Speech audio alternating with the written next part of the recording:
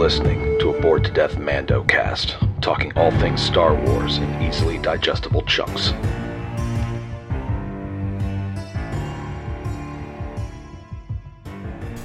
Hello again, ladies and gentlemen, and other assorted gender assignations. Welcome back to the Bored to Death Mando cast. I am Jay, being joined by Chris. And we are back for Star Wars The Bad Batch, Episode 4. Zeke won't be joining us this time. He's got something else that he wanted to watch. Look out for the horror cast for Army of the Dead. Assuming they actually do it. Yeah. So, Bad Batch. When we last left them off, they had crashed on a desolate moon, had an encounter with a energy-eating, like, lizard dog thing. And meanwhile, Crosshair decided to get a bunch of recruits for the elite squad involved in a war crime. Yes, because war crimes are always fun. Well, we need to remind everyone that the Empire is evil. But they don't see that. Yes, but I don't care how noble your intentions are. When you use a flamethrower on helpless civilians who have surrendered, that's evil. Now, it makes you wonder whether or not they were flamethrower before, after, or during getting blasted. Yeah. At any rate, so this episode is titled Cornered. The synopsis or summary on Disney Plus just reads, "The Batch's supply run goes awry." So that's probably going to be fun. And it looks like a speeder bike is involved. Yep. But it's been interesting seeing how they're sort of world building, how the Empire got things started with everything and all that. With the chain code stuff and how the Empire wants to phase out clone troopers because it's too expensive. Well, that and plus Jango's DNA is going bad. It's starting to degrade, yeah. And so they're looking for new, fresh, enhanced DNA. So the Kaminoans have basically been like, we only need one sample. It's just like, yeah, you don't really need to look for Omega in the Batch then, because you got Crosshair right there.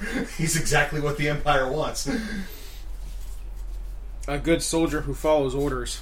Good soldiers follow orders. Yep, which is a refrain I'm sure we are going to keep seeing coming along. But other things that happened last episode, Wrecker hit his head during their crash on the moon and started complaining of a headache. But he was clutching the same side of his head where his chip is. Now, it's not necessarily... I don't think... He was fine by the end of the episode, but I think that knock to the head is going to keep causing problems. Yeah, but it makes you wonder what kind of problems is he going to have. Like, is he going to have, like, random moments where he's going to essentially follow Order 66? Well, remember back during the Order 66 arc in Clone Wars with Fives and Tup. Tup was the one who went crazy and killed his Jedi while repeating the line, "Good soldiers follow orders." And Fives then tried to figure out what happened. Tup, that happened after Tup got hit in the head. So we could see something like that come up and that's what sort of kicks the Batch into really trying to find a way to get their scanner fixed so they can find out where the chip is and try to remove it. I'm wondering if they might try to try to track down Rex. That's what I was guessing, is that they're going to try and find Rex or any of the other clone troopers that actually survived. Like Gregor. Yeah. Or Wolf. Yeah, and like basically the ones that you end up seeing in Clone Wars. And Rebels. Or, I'm sorry, yeah, in Rebels. Well, it was just those three. Rex, Gregor, and Wolf. Wolf was the only one that I don't think we had met previously. Gregor was the one who had amnesia, was working in a diner that the droid group, I think, found in that that short arc. Yeah, I remember that one. Possibly, it could always possibly be him, but yeah, I'm guessing that their best bet is to hunt down Rex. Yeah. Rex is the only one apart from the match who is free of his programming. All of the others succumb to it. But yeah, that's thanks to Ahsoka using the Force on the chip. Well, it was more that she stunned him and then hooked him up to a machine, used the Force to locate it, and then just told the machine, cut here. Cut here, don't kill. Basically. But I'm wondering what exactly causes the supply run to go awry. Is it a case of they run into other clone troopers who are just like, hey, you look familiar, or whatever, or it could just be that they steal something and they get spotted and then they're like on the run. Now, here's another one for you. What if they run into Boba Fett at some point? That'll be interesting. Boba Fett is technically a clone, but obviously is not a very conventional one because of Jango's deal with the Kaminoans. Yeah, so that probably means that he doesn't have the chip in him. So there's no way. Yeah, I doubt that Jango would have gone for that because he wanted a standard clone, no growth hormones or whatever to make them mature more rapidly. He wanted a kid that grew at a normal rate, which is what he got. And then that clone ended up becoming one of the most badass bounty hunters in the galaxy, who eventually goes to town on stormtroopers with a big ass stick with a knob on the end. Yeah, which was one of the most awesome scenes in The Mandalorian. Yeah, and makes you wonder how he got those from the Sand People. I mean, I get the impression that he probably just treated the Sand People completely, just sort of normally without trying to kill them on sight like most of the other people on Tatooine did.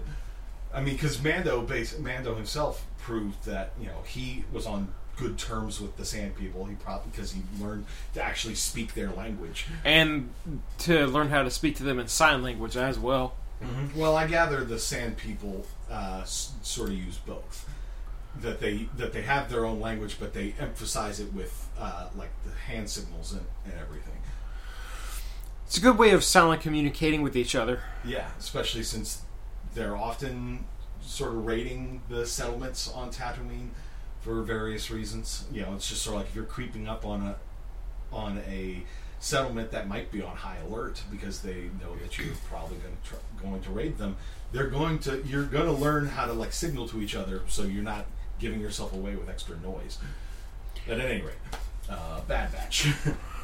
So, yep, I think that's about all we've got to cover for this intro. So, we'll see you after the episode.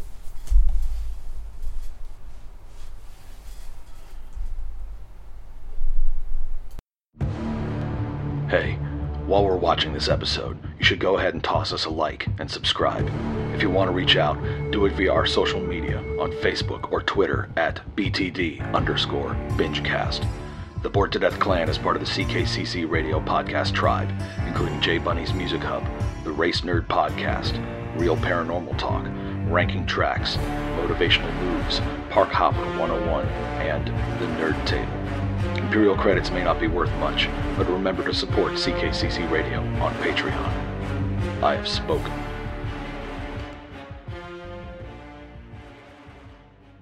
And we're back. So we only really followed the main members of the batch.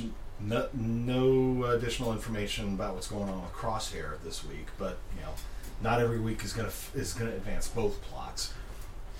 But so, like we sort of mentioned in the when we were reading the little summary, they went on a supply run because they're out of rations. Low on fuel, and they have to take care of the transponder. The transponder that's in the ship that basically says who they are. Because, well, there's an APB essentially out for them.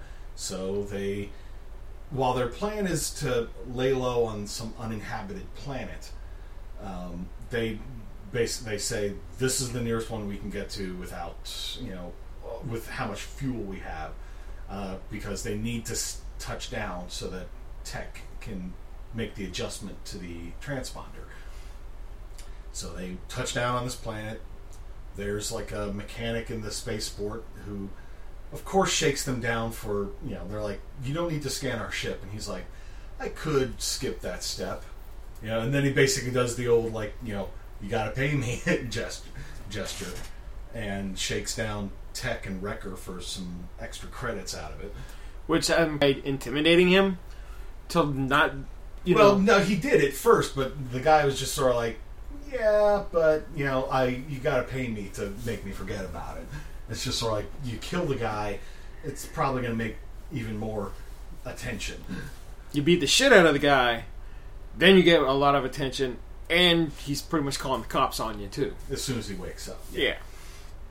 And they're trying not to just kill people willy-nilly, because they're supposed to be laying low, and this is a very crowded port town. Not Mos Eisley crowded, but still pretty crowded. Well, I mean, that port town was bigger than Mos Eisley. Oh, yeah. It was not like a city-spanning, or a planet-spanning city like Coruscant. It was somewhere in between. Yeah, this was like between, I would say, the city on Lothal, where most of season 1 of Rebels took place. That city where Ezra grew up.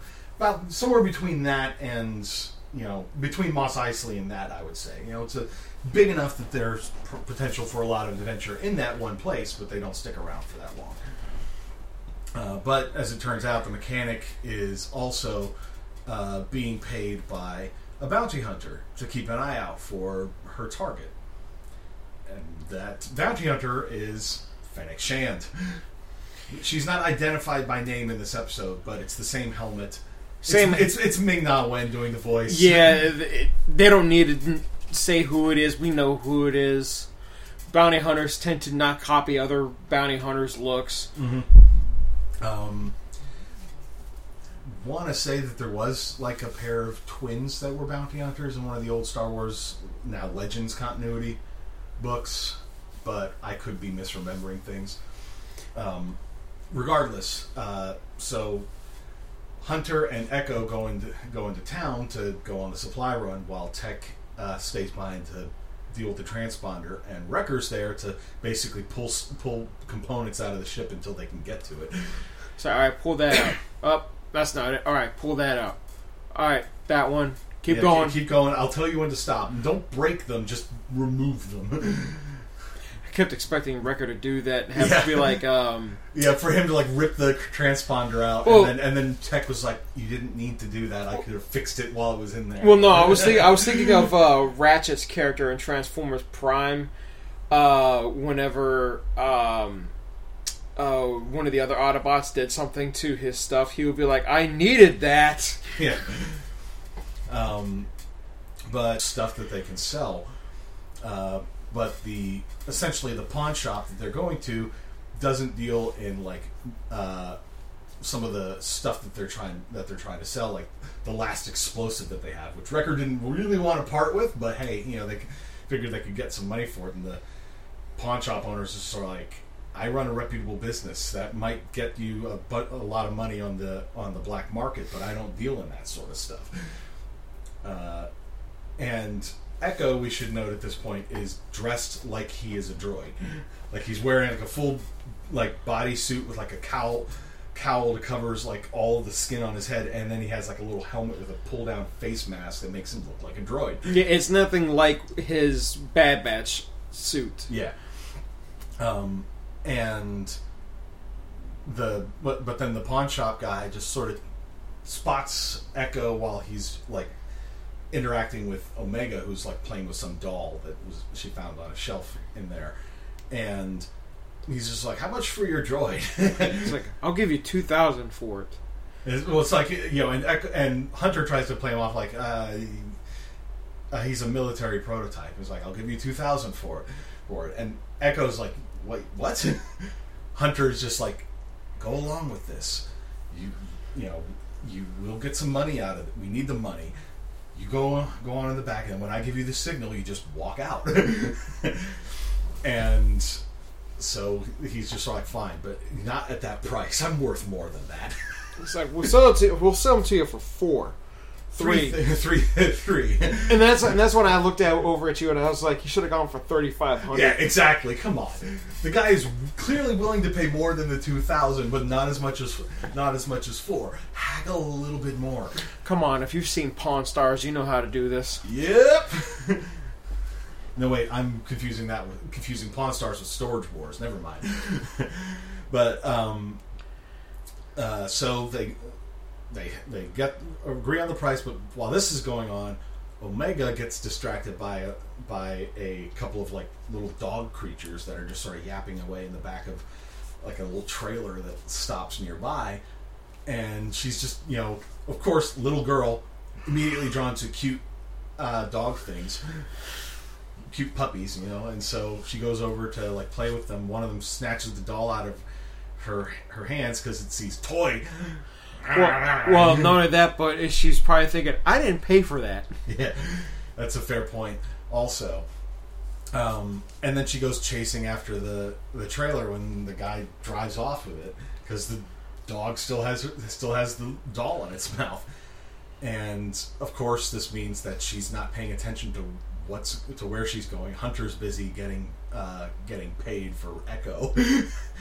And then he suddenly turns around and he's like, oh shit, where'd she go? And at that point he goes off looking for her. He goes in the same direction that she goes in, but obviously she's much further ahead. Well, yeah, and it's not surprising he would go in the correct direction because this is Hunter we're talking about.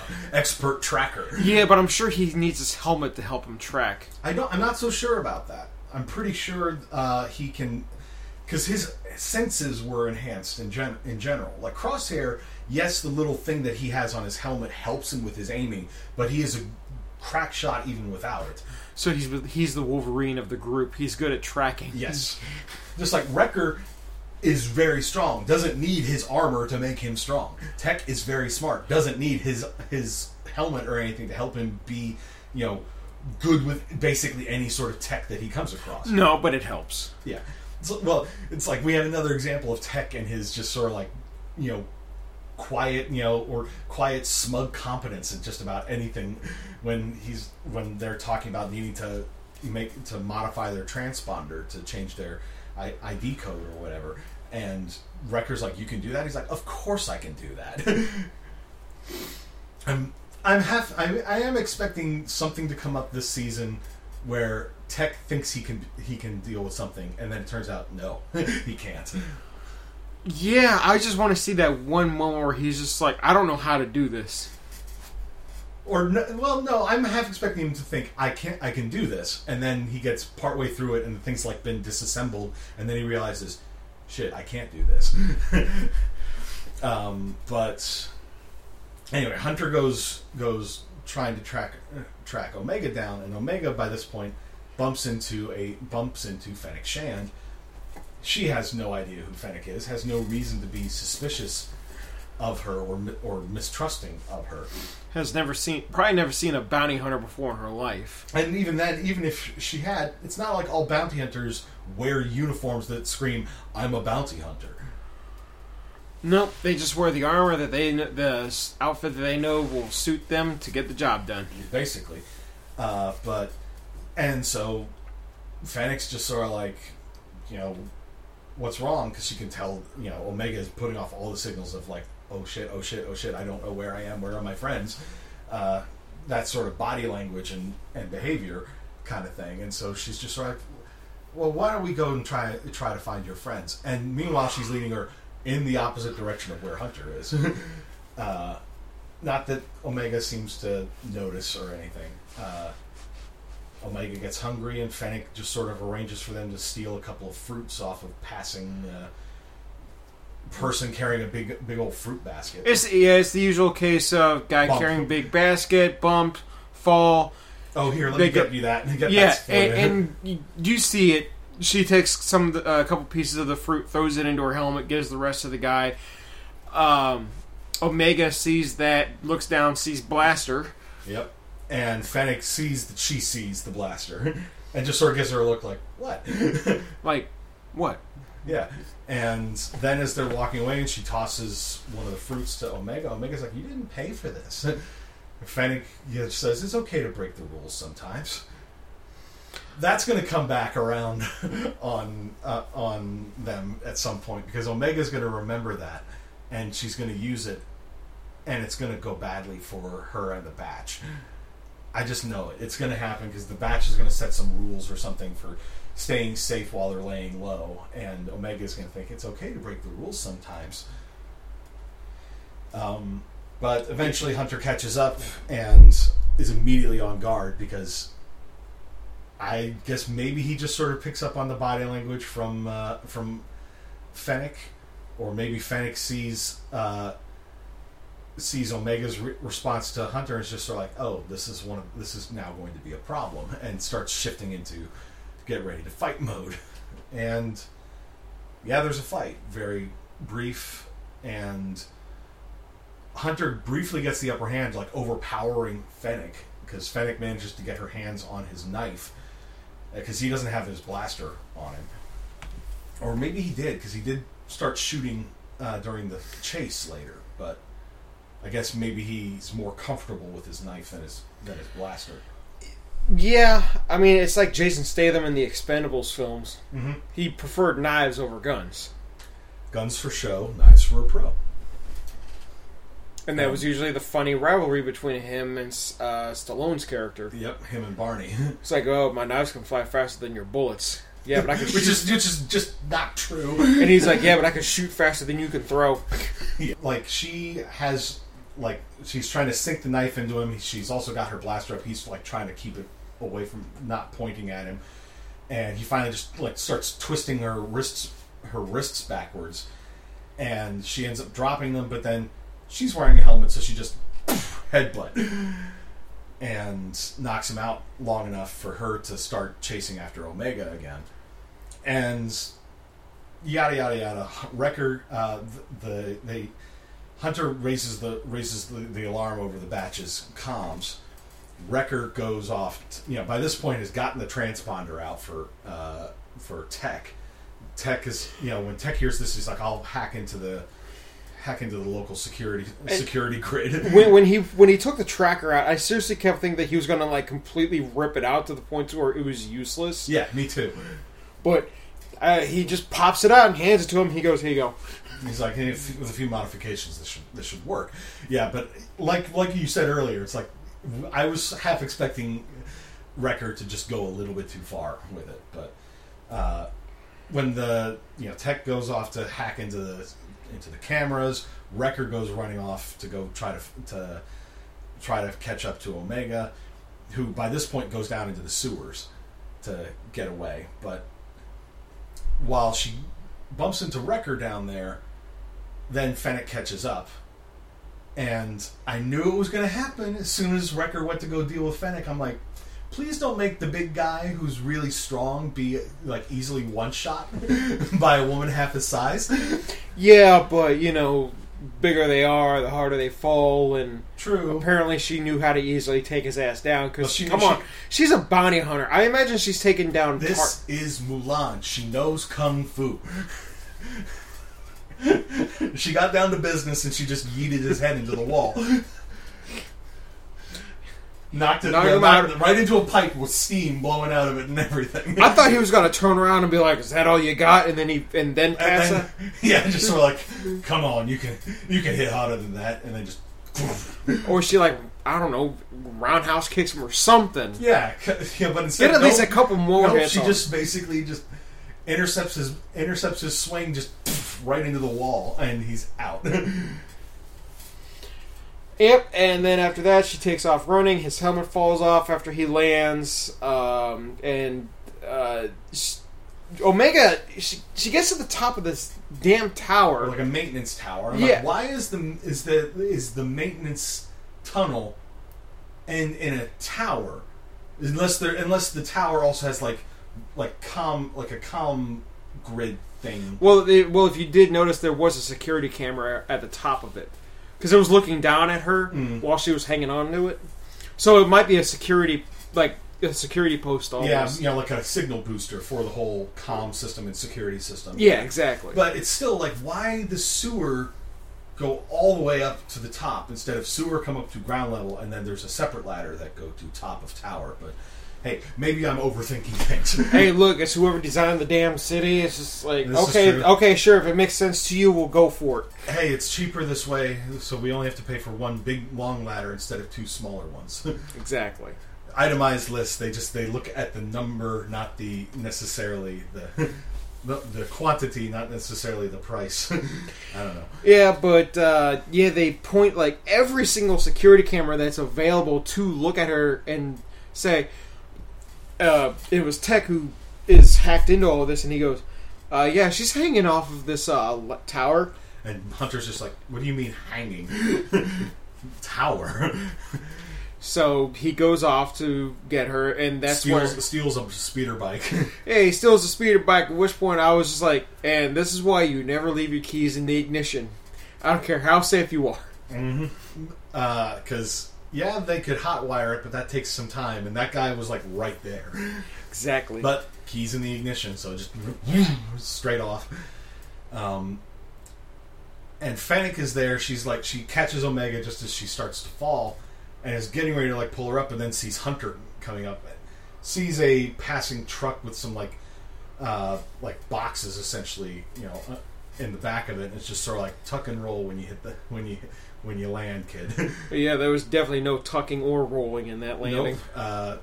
But they both land in it, and then Fennec is just like trying to shoot down Hunter, and there's a chase scene. Long story short, Fennec doesn't catch her, ends up hijacking another vehicle, which ends up blowing up.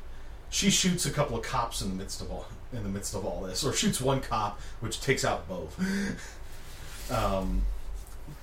And she shoots the one on the left, and guy kind of like causes his bike to drift over, slams into the other guy. They slam into a building. Yep, and it's just like, nice shot. And she was like, I was aiming for the one on the right. I was aiming for the one on the right. Oh, you were thinking that too, huh? Yeah. I got there about the same time you did.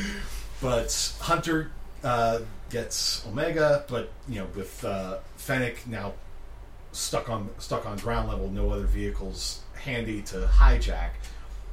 They make it back to the ship, which by this point Echo has escaped from the pawn shop, taken along a bunch of maintenance droids that he also had in the back.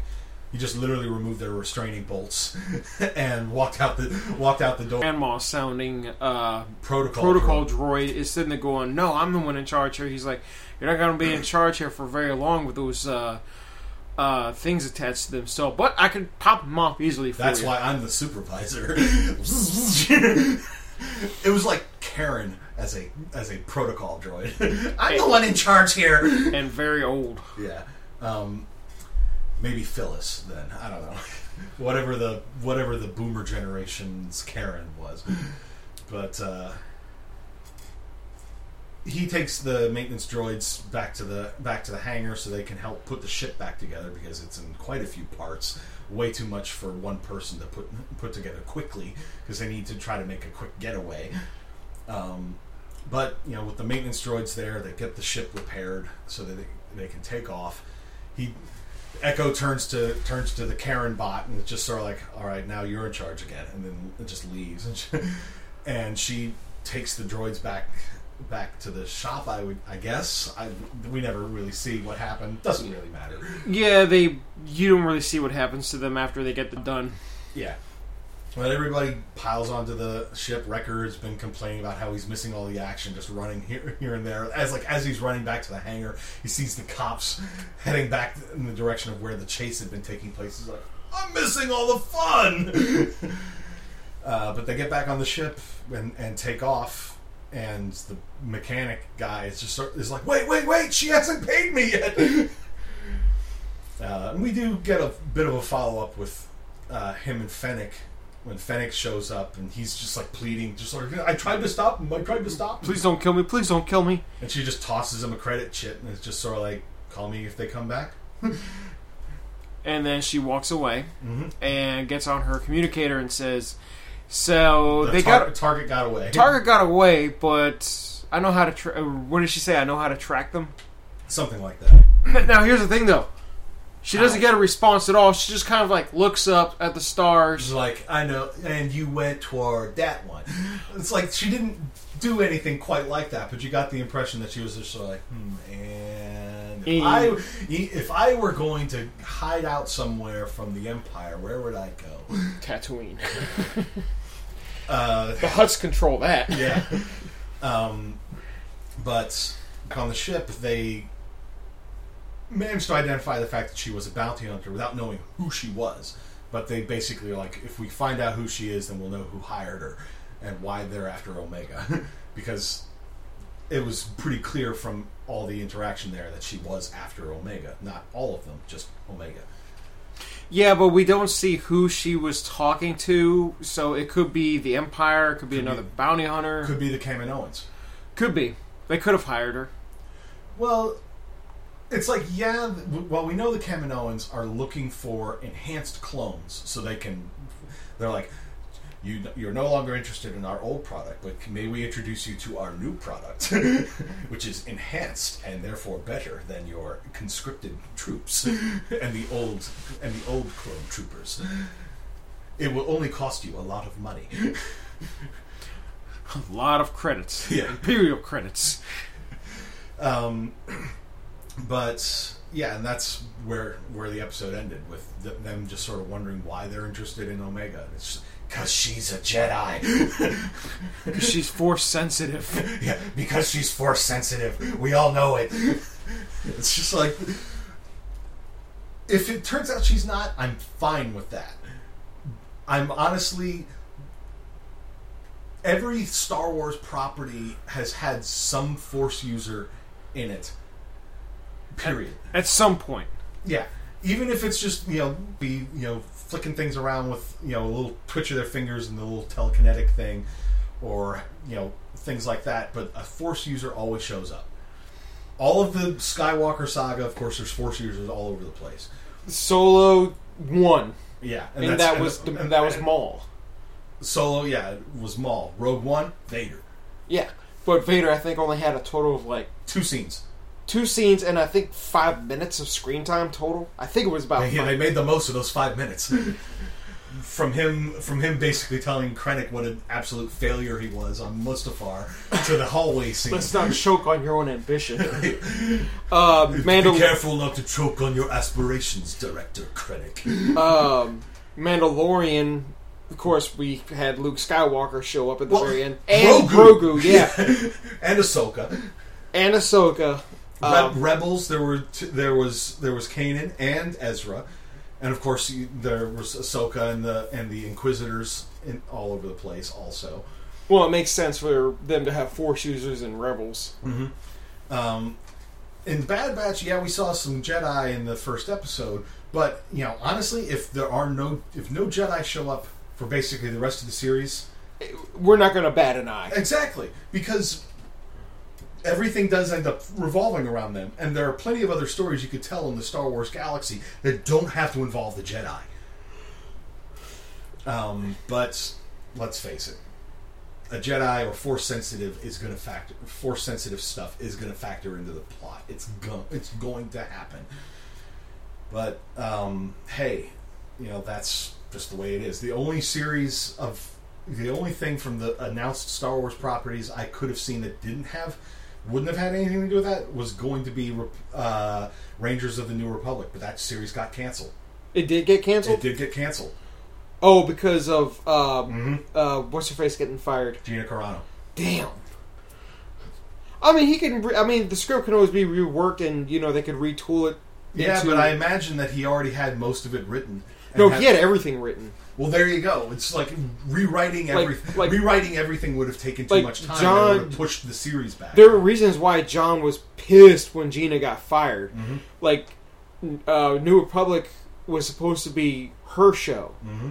It was supposed to be more about her character. Now, whether or not it was a prequel or it was going to be a follow-up to... I suspect it was going to be a follow-up, because it was called Rangers of the New Republic.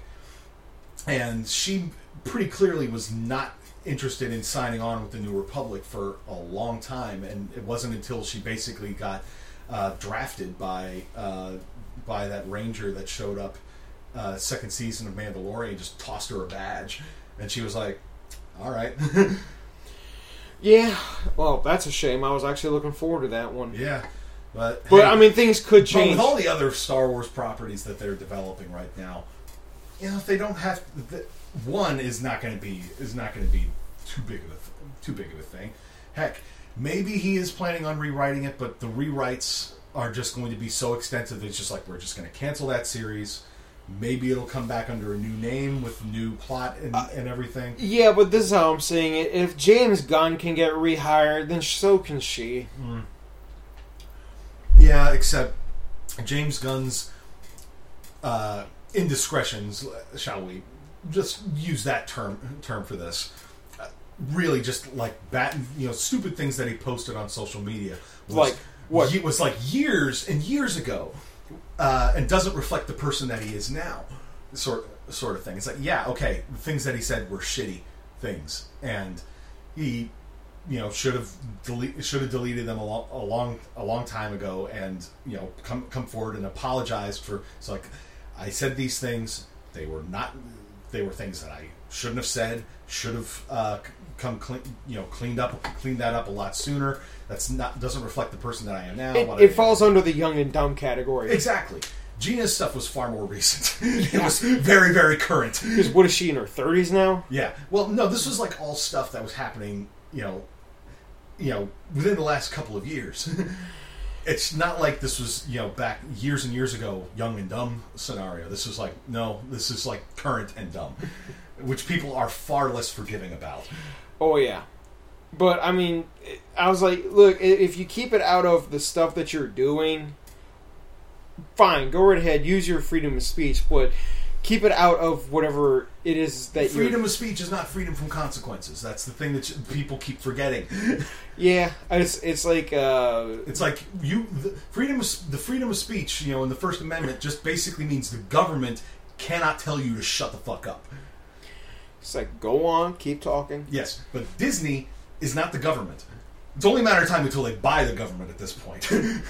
At that point in time... Welcome to the United States of Disney. Well, Mickey is God now. But meanwhile, in Mouse we trust. But meanwhile, the Marvel fans are just happy to see the X-Men in the MCU. Yeah. Well, and Star Wars fans are happy just seeing new Star Wars stuff. But among the other things that they announced, all the Star Wars crap, the only one that I'm confused by is the Acolyte. Well, we don't really know anything about what the Acolyte is really going to be about.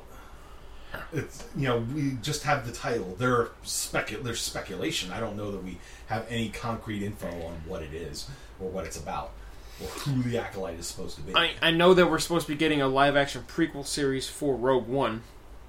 Hey, about Cassian. Yeah. I think the series is called Andor. Yeah, it's called. That's all that it's called is Andor. Mm-hmm. And I've seen some of the behind-the-scenes stuff for that, and it looks like Rogue One still, but obviously takes place before. I'm just going to go ahead and see if I can Google Star Wars The Acolyte and see if we have any info on what it is. So Wikipedia, which is going to have... something. Yeah, it's going to have something. Show will focus on the emergence of dark side powers in the final days of the High Republic era. So this is well before, Episode 1. Well before Episode 1. So, hey, maybe that's going to sort of focus on the Sith, organizing things for future plans. So we're going to see maybe a young Palpatine. Depends on the time period. I admittedly don't know a whole lot about what time period the High Republic era is. I don't know if that's necessarily in that time period. Could be, but let me just see. High Republic era. Preceding fall of the Old Republic. So yeah, I guess this is between approximately 300 years before the Battle of Yavin and 82 before Battle of Yavin. So Battle of Yavin, of course, is the end of the first of episode 4 of New Hope. So this isn't really necessary. This isn't really. Well, potentially it could be, because it, what was that like the ending time period of the High Republic era? 82 years before the Battle of Yavin. Yeah, that's not going to be about Palpatine. Palpatine is not that old. This could be about Darth Plagueis, though. Oh, Darth Plagueis the Wise. Yeah. So, yeah, we could definitely... Or whoever Palpatine's master was. It was, from what... I don't remember whether it's been confirmed that Plagueis was Palpatine's master.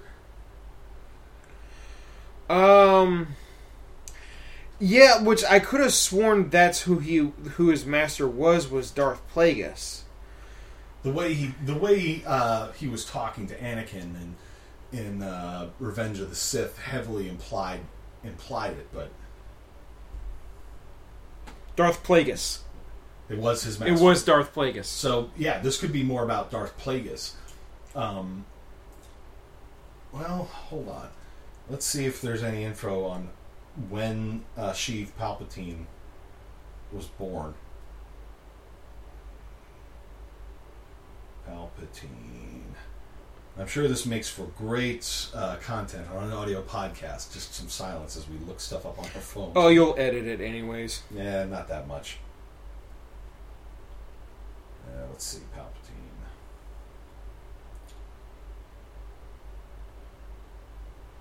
Born 84 years before the Battle of Yavin.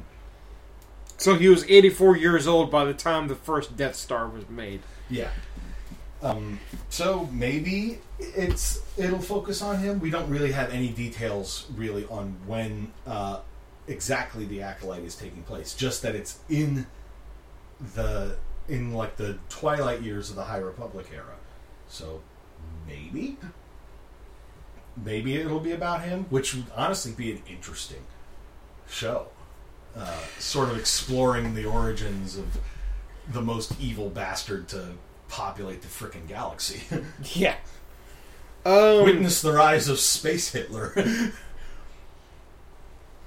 Yeah, and I'm honestly hoping that we also see some of the other Sith from that time period also, because I think, yeah, it was before the Rule of Two, I believe. I don't know about that.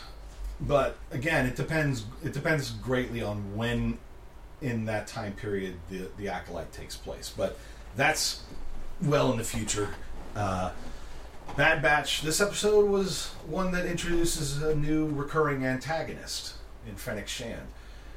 But there's so little information on what she's, who hired her and why they're looking for Omega. If it's the Kaminoans, they want her back. They want her back so they can, it's like, we are going to put you in a tube so we can take your DNA and make more clones of you. Or it could be somebody else completely. Maybe it's, because she's a female clone, was there like another batch of DNA that was used to make the... I mean, if it was, most likely it could have been Palpatine who gave them some of his DNA, since, it's probably, okay, well, we want a clone that's Force sensitive. Could be. But who knows? It could have been, it could have been friggin' Obi-Wan Kenobi that did it. Could be. Could have been one of the Jedi that was stationed on Kamino. Well, I know that Obi-Wan was there for quite some time before he left in, all in Attack of the Clones, before he went and confronted Jango Fett. Yeah. And before he obviously went and chased after him. So, who knows? I mean, there was stuff that we obviously didn't see. Yeah. Could be something completely different. It's just, there are Omega, and everything about her is like the central question, or the central questions of the series. Like, why did the Kaminoans create her? Because, as Cut pointed out to Hunter, the Kaminoans never create something without a reason. I mean, I know it was technically I'm going by Star Wars Bounty Hunter, the video game. Yeah. Because in the game, Jango Fett is essentially hired by Count Dooku to track someone down, And he hired multiple bounty hunters to track this person down, and Django was the one who came out on top. And he said, well, because you're the one who finished this whole mission, you've been chosen to be part of a cloning program. And he says, okay. And the only thing I want as my reward is an unaltered clone for myself. Yeah. So, and we all know what happened from there. Yeah, but since I'm fairly certain that game might be considered a Star Wars legend at this point, who knows? They might decide to find some way to retcon that story into the main universe now. Yeah, well, I mean, that's what they're doing with all the new Star Wars properties, is they're picking and choosing stuff from what is now Legends continuity to make canon. Thrawn being a key example. Thrawn's popularity just proved so damn good and so big that they were just like, okay, we're going to put him in Rebels. And now he's canon. Yeah. And now he's canon again. You're welcome. I mean, the guy is literally the only non-human in the Empire. Like, I'm not counting droids because they use the droids for like maintenance and stuff like that, and maybe for security reasons. Well, or at the very least, he's the only non-human to make it to a rank that high. Grand Admiral is not something that gets handed out to just anybody. But the thing is, he was just too good at what he does, for that to be an obstacle. Well, yeah, I mean, he took down Bendu. Mm-hmm. Which I didn't think was going to happen until you saw him fall out of the sky. Yeah, but the Bendu was a creature with a far stronger connection to the Force than we've really seen in anything apart from like the father, the son, and the daughter. That was a weird episode. Yeah, but Bendu could have just become one with the Force rather than just dead. But then again, it was sort of implied that a lot of Jedi, even if they didn't master the art of sort of sublimating themselves into the Force, like Obi-Wan or Yoda or Luke or Anakin. Technically, he became Anakin right when he threw the Emperor Palpatine into the freaking core of his body. Still remained. He didn't his body didn't vanish like the others. That we really saw. I mean, we saw him burning the Vader armor, but who's to say... Here's the thing. We saw him die in Luke's arms. Yeah. His body was still there. So why was he... Luke just put the helmet back on him and then burned the body. So why was he a Force Ghost then? Force Ghost is not necessarily the same thing, but and that's like a good example of what I'm talking about. But also, remember in... for all that it was really badly written, Rise of Skywalker, that whole thing when Rey is contacted by all the Jedi that came before her, Freddie Prinze Jr., Obi-Wan Kenobi, Mace Windu, all of them. Yeah, you're hearing all of these voices implying that they have also become one with the Force. They just maybe it took longer for them to make it to that point. Yeah. Plus, you still hear. Obi-Wan and Yoda's voices in Force Awakens as well. Mm-hmm. And that's when they were talking to Rey after she touched the damn lightsaber. When she had her little Force vision. Yeah. But yeah, we just still don't really have a whole lot of answers about Omega, but then they've got another 12 episodes to go with this, so they've got some time to spool it out a little bit and drip feed us some information before they give us the big reveal. 3 episodes before the end of the season or whatever. Yeah, I mean, I imagine that they're going to have one hell of an ending to this particular show. Now, whether or not we get a season 2 or not, they have not announced it yet. I think it's still too early for them to tell how successful this is. It's not like with The Mandalorian where Baby Yoda just basically made everybody I want more of this, immediately, so that they were like, all right, season 2, go. It's the ending of the first episode where he opens the little carrier. Yeah. You just see him hold his finger up goo goo goo goo goo. Yeah, exactly.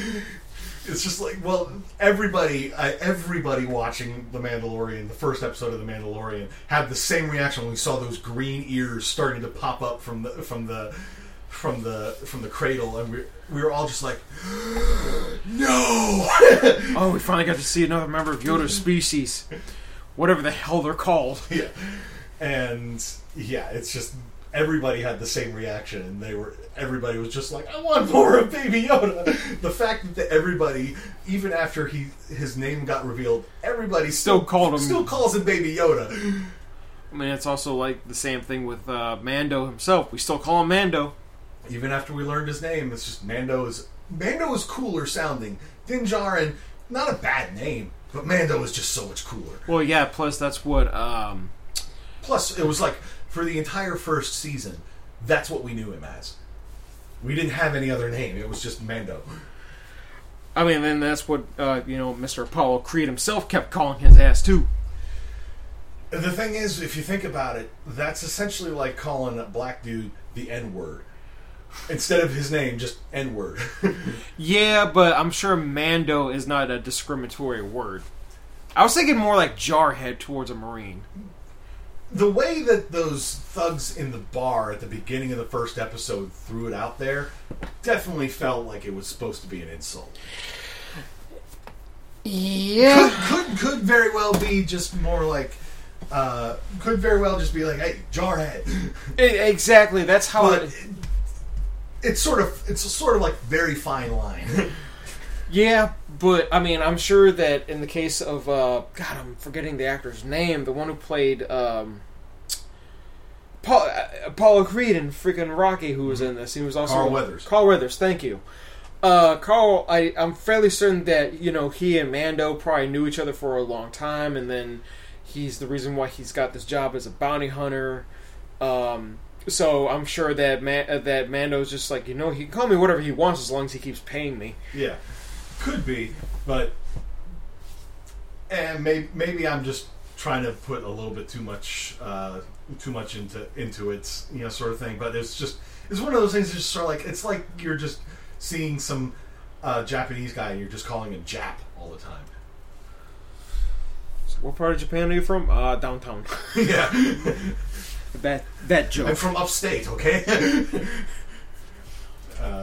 But so for this, okay. So where are you from, Janusz? The Upper West Side? So for this episode, I have to say that it wasn't as action packed as the previous episodes were. Not as dark. Nowhere near as dark. But once Crosshair comes back into things, it's going to get dark again. Oh yeah. Who wants to commit a war crime today, kids? So I'm wondering if whether or not, because of the way the last episode ended, if he's starting to kind of rethink things. Like, damn, I miss my old squad. I think that is absolutely what's going through his head. Just seeing the elite squad just walking in and occupying the bunks that had formerly belonged to his brothers. Walking past the wall with the tally marks, the tally marks on them, and him just sitting on the edge of his bed and just staring at nothing, just being like,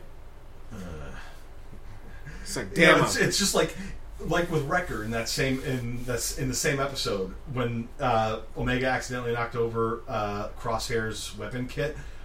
Wrecker was just like, oh, I'll say it, I miss him. It's just like, he shot you. Yeah, he did. It's just sort of like, he just sort of chuckles and just sort of like, yeah, that guy, what a kidder, man. He just shot me. It hurt so much, but oh man, I miss him. Yeah, you miss the ones that hurt you the most. You miss the ones that don't miss you. Literally. But yeah, it's definitely wasn't as dark an episode. I know that's not gonna keep happening because this is the early days of the Empire when they were just sort of like, let's see what atrocity we can commit today. That and plus the ending does leave, have a good mystery to get you thinking, like who's after Omega, who was Fennec talking to? Was it the Empire? Was it the Kaminoans? Was it Boba Fett? Who knows?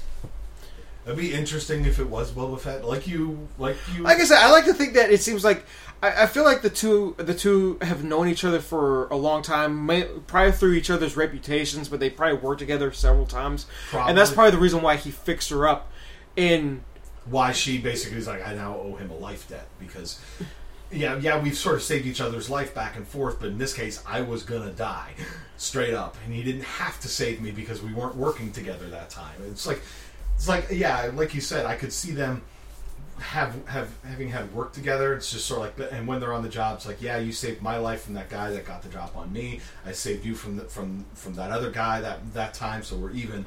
And then in this case, they weren't working together. He just happened to. Maybe she just put out a call. It's just like, hey, I'm on Tatooine. If you want to hang out, and then he gets there and he's just like, shit, she got shot, and then he just saves her, and then she's like, well, shit, now I owe you. So, but it's a mystery that has yet to be revealed. Mm-hmm. And at this point, Boba Fett is still only going to be like teenager. He's not yet fully matured yet. No, but he was working with a crew. I remember he was working with this... but he was still a teenager, basically. Yeah, but he probably... The way I see it is that he probably learned a lot from them. Mm-hmm. So he kind of learned a lot of like the ins and outs of being a bounty hunter and knowing not how to screw up the way he did in those episodes. Because that was Boba before he was Boba. Well, his biggest advantage was being able to be on a Republic ship full of clones, and he could just walk around with the other clones. And they were like, oh, what's your name? Boba. Yeah. He didn't say Fett. Yeah. He just said Boba because he knew that nobody was going to know who he was. Yeah. So, it's like, why would these clones have any reason to know who he was? It's not like he was being entirely raised on Kamino. No. We saw Jango take him out on a joyride in his ship, you know. Yeah, and then Boba saw Jango get his head cut off. Yeah. So there was a personal vendetta there. That was a real fun day out with Dad, wasn't it? Wasn't it, Boba? Oh God, I just realized how they could have made that. Take your kid to work day. I just realized how they could have made that scene way more morbid when he was holding up Jango's his head falls out. Yes. I've seen an edit that somebody has done of that. Oh God. Like, it's just one. It's like how that scene should have ended with him like just touching the helmet, just. You hear the sloppy, wet noises, the sound of bone hitting ground, and then a scream. No! Because physics be damned. Because I know for a fact there's no way in hell he was able to squeeze that helmet hard enough to where the head was not going to fall out. Unless the armor just makes that good of a hermetic seal when it's applied. I mean, I know that that was when the Star Wars movies were still PG, and it wasn't until Episode 3 that they raised it to PG-13. Yeah. Then again, maybe there was padding on the neckline of the helmet that was just snug enough to keep the head from just. Possibly. I don't know. But I mean, he did eventually get his dad's armor. Yeah. And obviously repainted it. Mm-hmm. Added some stuff to it. And then it's just sort of got, worn over time. And then he fell into a Sarlacc pit. Somehow lost the armor. And then it got picked up by Timothy Oliphant's guy in backwater town on Tatooine. Which did not look right on him at all. No. And it was even more beat to shit. And then Mando's like, yeah, you don't get to wear that because you're not a Mandalorian. And the guy was like, cool, help us kill this crate dragon and you can have it. He's like, okay. Shit, you killed the crate dragon. Okay, here's the armor. And then Boba's like, that's mine. Yeah, that's mine. And Mando's like, you're not... And Mando's like, no, fuck you. And then Boba's like, no, see, it is. Well, shit. Okay, I guess it's yours. See, I remember when I was watching that episode, because I remember I was locked up in a hotel room at the time, and the second he got near Mando's ship, the Razor Crest, and he saw the armor, I was like, I know where this is going. Yeah. Well, yeah, because he was just beating the hell out of all those stormtroopers, and then he just turns his head, and he's like, oh yeah. Nobody's looking. It's mine. Yoink! I was reading about how Robert Rodriguez, when he did that episode, he said that the one thing he noticed about Mando was that he was essentially a gunslinger. So he figured that Boba should have been more like a brawler. Mm-hmm. So hence the reason why he was so good with hand-to-hand weapons. Not that he's a slouch with shooting weapons either. No, but we only ever saw him use long-range weapons. We never actually saw him do the hand-to-hand shit. Well, and even then, if you go just on the movies, we never really saw Boba Fett shoot anything. He just turned up on Cloud City, collected Han, went back to Jabba's palace, and was just chilling there. We never really saw him shoot much of anything, even during the big fight at the skiff. He did shoot Luke's robotic hand. Yes, one, and yeah, he got like one shot off, and then Boba Fett, where? Funk, and then and then he ends up falling into the Sarlacc. Yeah, which he would have been able to boost out, but his jetpack was kind of damaged by a lightsaber. It wasn't a lightsaber. Well, it wasn't a lightsaber. He got cracked in the back by like the. No. You remember when Luke damaged it? It's been ages since. It's been ages since I've watched Return of the Jedi, because it's one of those movies that I've just watched so many times when I was a kid. Same here. That it's just sort of like, I know everything that happens in the movie. I don't really need to watch it again, but I kind of do. Mostly to refresh myself on things, to see what more changes they've made to the movies since then, and because I kind of want to see old Rex. Oh yeah, because he is technically in the film. Yep. I just want to see that character and be like, there he is! I see him! There's Rex. Insert Leonardo DiCaprio meme of pointing a finger. It's just sort of like, I know that guy! But yeah, it was a good episode. Like you said, not as action-packed. As dark. But it's setting more of the plot in motion. There are other people out there looking for Omega besides the Empire, possibly, or it's just the Empire is just like, we're too busy trying to get everything working. Let's just outsource the job. I mean, it's obviously not the first time we've seen them hire bounty hunters before. Like, come on, Vader had all those other bounty hunters in Empire Strikes Back hunting down the Millennium Falcon. And I love how in that scene, and they obviously reused this shit for Mandalorian, was when he said, "and no disintegrations," he immediately looked at Boba Fett. There's a story there. And so what is one of the things that we see Mando doing? Disintegrating shit. But yeah, he had what was it? IG-88 was one of the bounty hunters. There was Forlom. There was Bosk, who was wearing a reused Doctor Who costume. Hey, they had it lying around, and they obviously filmed it in England. Well, yes. Where else are you going to get a bunch of like character actors who are good at playing sort of like evil scumbags to be like the Imperial officers, who all spoke with that sort of British accent? You'll notice. That's one reason I liked that one officer in Mandalorian who spoke more with like a southern, like, gentleman accent.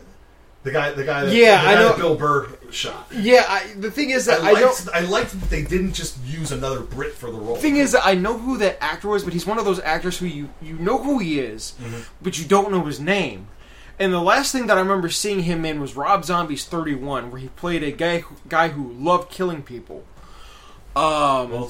He was sort of playing another character where they're killing people. Because he's one of those... He spoke of burning Khan with such fondness. Because he's one of those actors who, I guess, is really good at playing the creepy villain. Not like the one that makes you feel like, I need a shower. The one that makes you think, I need to shoot you and then shower. I need to go take a shower and then shoot you and then take another shower. And then clean my gun. In fact, I need to disinfect the entire building. As a matter of fact, let's just burn the building down. Start over. Which is what Bill Burr did, if you think about it. He not only shot him, he then blew up the building. He's like, hold on a second. Pew! Bow! Now I can sleep at night. But hey, he sort of proved that he was a sharpshooter after all the talk of all the cracks made at Stormtroopers' expense. But talking to that, I read a thing online about the weapons that the Empire uses, because the Republic, their guns shot like the blue lasers, which apparently it's like that's something to do with like the gas or whatever, for the energy weapons, which is more expensive. And the Empire just decided to cut corners and use a different kind of weapon that used a cheaper gas. Richard Brake, that's right. That was the guy in Mandalorian, and so that's why the Imperial guns shot red bolts, because it's using this cheaper gas. Who knows? Maybe that also explains why they seem to be such terrible shots, because they're using cheap guns. I blame the helmets. That too. I blame the helmets, because I know that they've made some cracks about how you can't really see anything out of them. Well, yeah, didn't Luke say that in episode 4? He's like, I can't even see anything. Yeah. Well, he was a little short to be a stormtrooper, so. Yeah, and I remember in the Family Guy version, it was Chris and Lois who was playing Princess Leia, goes, aren't you a little fat to be a stormtrooper? He goes, all right, well, you can stay here and rot then, you stuck-up bitch. She's like, wait, did Obi-Wan come bring you here? He's like, yeah. Now I'm so fat now, am I? No, you're still fat. But yeah, it was a good, decent episode. Yeah. Not everyone is going to be like as awesome as everything, but no, you gotta have those episodes where, okay, so it's like we need to get from point A to point B. This is what's happening between those two things. Yeah, but you also need to have those episodes where you like take a break from like the action. You only have like a little bit of action. You need to have a breather episode. Yeah. It's just enough to make you excited for, okay, what am I gonna get next? Exactly. And D. Bradley Baker is still a great voice actor, because even though he's playing four characters that all basically have the same voice, they don't. He has to modify each and every single one. And I'm convinced that when he does his recordings, it's like on one day he'll do Hunter, on another day he'll do Wrecker, and then Tech, and then Echo, and then Crosshair. So that he's not having to switch too much in the same recording session. Because that's gonna mess up your flow. See, the bad thing is that I've seen voice actors who voice more than one character. Okay, so the guy who did the voice for Rat Trap and Dinobot in Beast Wars, for instance, okay, there were multiple episodes where the two characters were interacting with each other, and I was watching behind the scenes footage, and yeah, it was him literally just going back and forth between the two voices. And, maybe D. Bradley Baker was doing that for the recording sessions. Could also be that he was he was doing them separate, and they just sort of spliced the things together so that he could more easily stay in character for them, because Crosshair has a much more distinctive voice than some of the others. Wrecker sounds different. Tech sounds different. And now having to shift back and forth like that is probably going to shred your voice. Now I want to see the behind the scenes footage of him doing the recording, because obviously, like, I know that when it comes to voice acting, there's also the case of how many takes do they need to do. Yeah. Because I was watching a take from Hellsing Ultimate where the Rip Van Winkle character, who is supposed to be a German character, obviously full accent, can speak obviously fluent in German and everything. The voice actor, if I remember correctly, wasn't really all that fluent in German, but learned it for this character. And there's a scene in one of the episodes where the character is singing in full German. And I'm watching the behind-the-scenes recording for, this scene, and then they had her do a retake of it, because I guess they just didn't like the first take. So it's like, okay, well, can you do it like a little bit more like upbeat, kind of menacingly on this next take or whatever? And then she just went and just did the whole thing all over again. Yeah, and I'm not disputing that that's how some of them may do it. I don't really know a whole lot about how voice acting is necessarily done. It's something that kind of fascinates me. I do like playing around with voices. If you want to talk about an actor who's actually able to do like multiple voices, Frank Welker. Oh, well, yeah. I did not know that Frank Welker's natural speaking voice is literally the Fred voice that he uses for Scooby-Doo.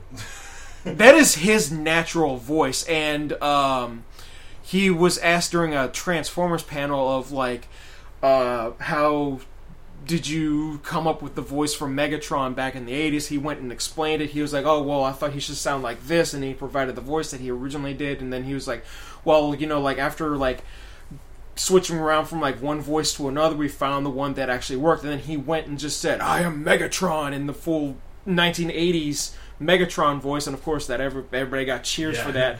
And then he was talking about how when he came back for season 3, and season 3 is supposed to take place after the movie, and he had to voice Galvatron in it, and they told him to essentially do like a somewhat impersonation of Leonard Nimoy's voice. Well, Leonard Nimoy, if you've seen the Transformers movie from the 80s, has that, like, not trying to insult the man or anything, but he was a smoker for the longest time in his life, so he kind of had that semi-smoker voice to it. Frank obviously wasn't going to be able to replicate that, so he was like, well, the character's supposed to be more insane in this season because of the way the movie ended, so he just made him sound crazy. Yeah. So, and it worked. I do like watching some of the like voice actor things. There are some videos I've seen out there where they take voice actors and they just show them a picture of some random character, not even a character that's in like a series or anything, just like some random drawing of a character of some kind, and so they'll look at the character and just sort of describe what they're picking up from what the character looks like, and then like maybe some general body language they can sort of pick up from it, and then they'll just make up a voice on the spot for it. I remember watching Seth Green when he went to go try out for the role of Chris on Family Guy. He was talking about how when he went, he said I received a drawing of Chris on how he looks, and the voice that he ends up using for Chris is literally his impersonation of Buffalo Bill from Silence of the Lambs. Which cracks me up even more because they did reenact that scene from Silence of the Lambs where he's doing the dance, and he goes, "Would you do me? I'd do me." I'd do me. So hard. So there was that, and of course Seth MacFarlane himself, who voices several characters on the show. He voices Peter, Brian. Brian is his natural speaking voice. Quagmire, he does his voice also. It's kind of amazing to see how many voices he does, and then there's the Simpsons voice actors also. I feel bad because if you go and you watch the Simpsons movie and you see like all the voice actors and then they show all the characters that they voice, they get to Lisa's voice actor, one character that she gets to voice. I know that Dan Castellaneta, he voices Homer, and he also voices Krusty the Clown. It just kind of like makes you realize just how talented a lot of these people are, and a lot of them don't get the credit that they deserve. Dan, I know that a lot of them also do transit. They go back and forth between being in front of the camera and then being behind a microphone. Because Dan was in an episode of Married with Children where he played a gay guy because Peg was dancing with his husband, and Al ended up becoming enamored by the guy simply because of the fact that he could cook and he hated soccer. But yeah, I do love seeing voice actors doing stuff. As I mentioned to you earlier today, I started watching some of Critical Role's stuff, and that's all of them are voice actors on there. You've got Matt Mercer as the DM, Travis Willingham, Laura Bailey, Ashley Johnson, Liam O'Brien, Taliesin Jaffe, Sam Riegel, and Marisha Ray. Well, they need to find some way to get Vin Diesel on there. They got voice actor. Oh my god, I would mark that fuck out if they got Vin Diesel in there, because we know he's a big D&D nerd. Oh yeah. I know he played Dungeons and Dragons while they were filming Chronicles of Riddick with Judi Dench and some of the other actors, and I'm like, why did they not have a camera set up for that? Because I would fucking watch. Somehow I knew that Judi Dench was a D&D player. You remember his The Last Witch Hunter?